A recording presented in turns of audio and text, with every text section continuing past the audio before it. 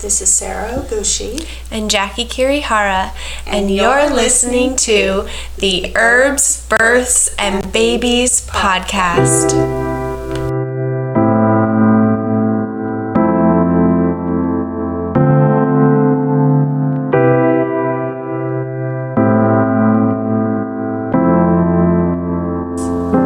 All right, Sara. Today we're going to talk about herbs in pregnancy, and really it would be hard to talk about all herbs that we in can one use little in pregnancy. podcast. Yeah, especially when we're trying to keep these a manageable length. But it is the first word of the name of our podcast. And so we thought that we should probably talk about it, and we're also naturopathic physicians, which herbs are a major tool in our toolbox. That's and right. So I think that this is just going to be an overview of herbs, and particularly relating to the use of herbs in pregnancy. Right, and if you look at bottles of herbs, almost everything and supplements have a big warning. Discuss with your healthcare provider if you're pregnant or lactating. Honestly, that's really mostly a liability, just cover their butt kind of thing that they have to put on there, because there's not going to be double-blind placebo-controlled studies about every little ingredient or herb that shows it's absolutely safe in pregnancy. That's not going to happen. It would be non-ethical. So we have to think more about how the herbs work, what they are, and what is logical. I like to talk about how herbs, there's sort of a continuum of herbs being more like food, and in fact, some herbal medicines are food, like garlic and ginger, for example, which can be really powerful medicines, are in fact considered food. And on the other end, there's herbs that are very strong and are very much like medicines. Right. And in fact, have been building blocks or examples for the development of pharmaceuticals. Yeah. Exactly. So in general, in pregnancy, we stay away from the ones that are closer to the medicine end, and stay closer to the ones that are more like foods. Well, and we avoid ones that are uterine stimulants as well as gastrointestinal stimulants. That would include the berberines. So that means like golden seal, hydrastis is its other name, or Oregon grape. Right. Those are both herbs that are they're good immune herbs, but they both can stimulate the uterus and are not considered safe in pregnancy. Similarly, herbs that can help with constipation, particularly strong things like senna, so that means things like smooth move tea, for example, because your colon wraps around your uterus. Stimulating that is not a good idea in pregnancy. They're both smooth muscle, and we don't want anything that might encourage your uterus to contract before it should. Right. Yeah. So what are some herbs that we do typically use in pregnancy? Oh, I also just wanted to say that I tend to be super, super cautious first trimester. There is magic happening in there. We don't want to mess with it. Like, you have a glob of cells that's turning into or major organs in a whole little tiny human. So when in doubt, don't take it first trimester.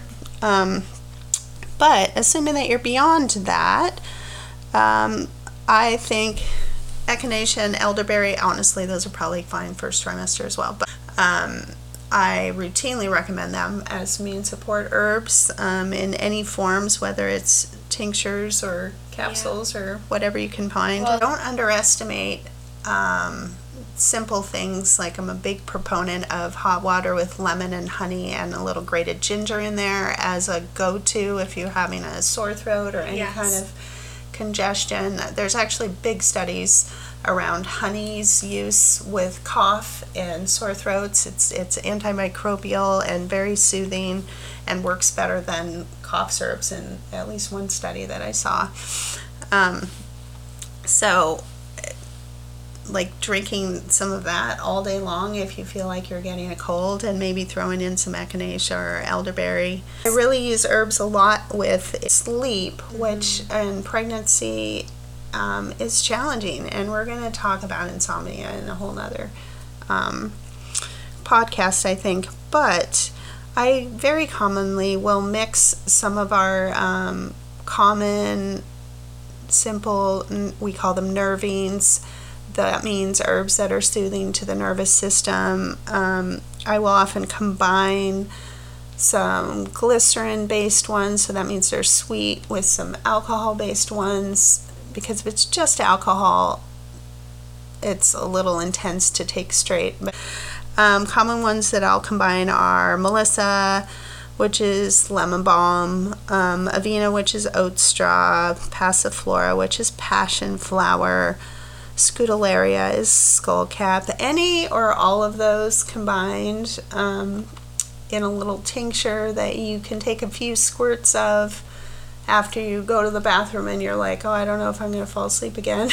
They're not overpowering, but it's just a little nudge in that direction of sleep. I even took a tincture that you had mixed up for me for sleep when I woke up in the middle of the night. Like I had my snack or I went to the bathroom and I couldn't fall back asleep, then I just take another dropper full.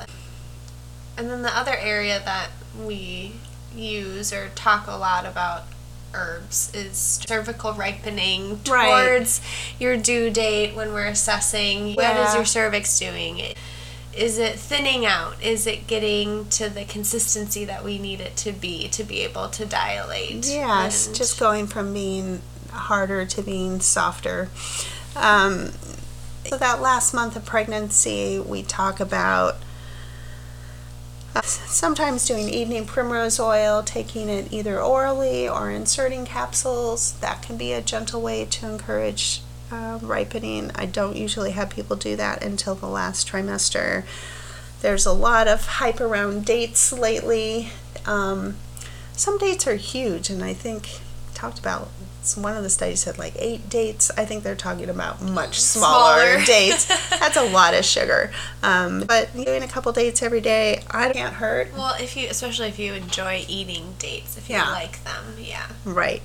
Another thing that people are talking about, like newly, as if it's this huge, powerful thing, is red raspberry leaf, which I learned to be just a nice, tonifying, mineral-rich herb that helps you grow a good, healthy placenta. Do not think that you're going to have a couple cups of red raspberry leaf tea and suddenly go into labor. You can drink it your whole pregnancy. I think it, again, helps you grow a good placenta. You can drink more of it at the end. I don't think it's going to make or break anything. But it is a very nutritive herb. So those are some of our, big top favorites where we pull out the herbs. We did want to say that essential oils, which are very popular right now, can be really powerful, and I think they need to be used with a lot of caution in pregnancy. In general, herbs in pregnancy is just one of our tools. Yeah, we have a lot of tools, and I love herbs, and I probably use less of them in pregnancy than I do outside of pregnancy. Yeah. But I'm really glad I have them as part of our toolbox.